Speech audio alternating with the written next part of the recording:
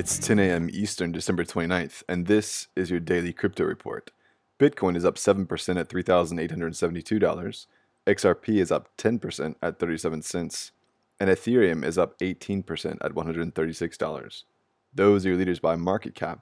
Top gainers in the last 24 hours, Zilqua up 27%, Pivx up 22%, and Augur up 18%. Today's headlines: Visa is set to purchase Earthport plc, a Ripple partner, and payment network for cross-border transactions. Earthport has been a partner of Ripple since 2016 when they launched an API that is designed to connect banks to Ripple's distributed ledger protocol for cross-border payments. The London-based firm aims to integrate the Ripple protocol into their existing payments network to improve international transactions. This could be a piece of the Visa B2B Connect strategy that they announced in October and is due first quarter of 2019. The National Bank of Kuwait has announced NBK Direct Remit and has reportedly become the first financial institution in the country to introduce a cross-border payment solution that uses RippleNet.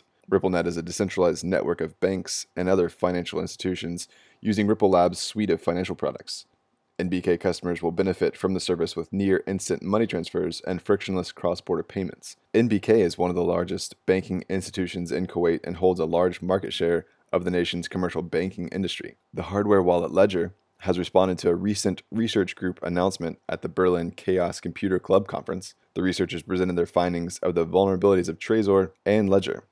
The researchers used antenna and simple radio signals to exploit the supply chain within the Ledger wallet. The vulnerabilities require would-be hackers to access the devices before they reach retail, and then hack into the computer that the Ledger is interfacing with.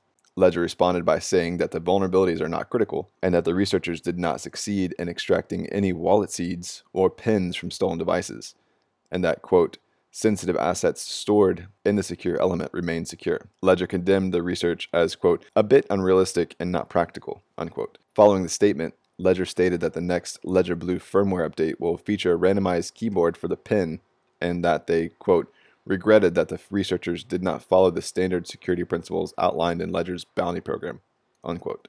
Well, those are your leading headlines today. Visit us at dailycryptoreport.io for sources and links. Find us on social media and everywhere you podcast under Daily Crypto Report.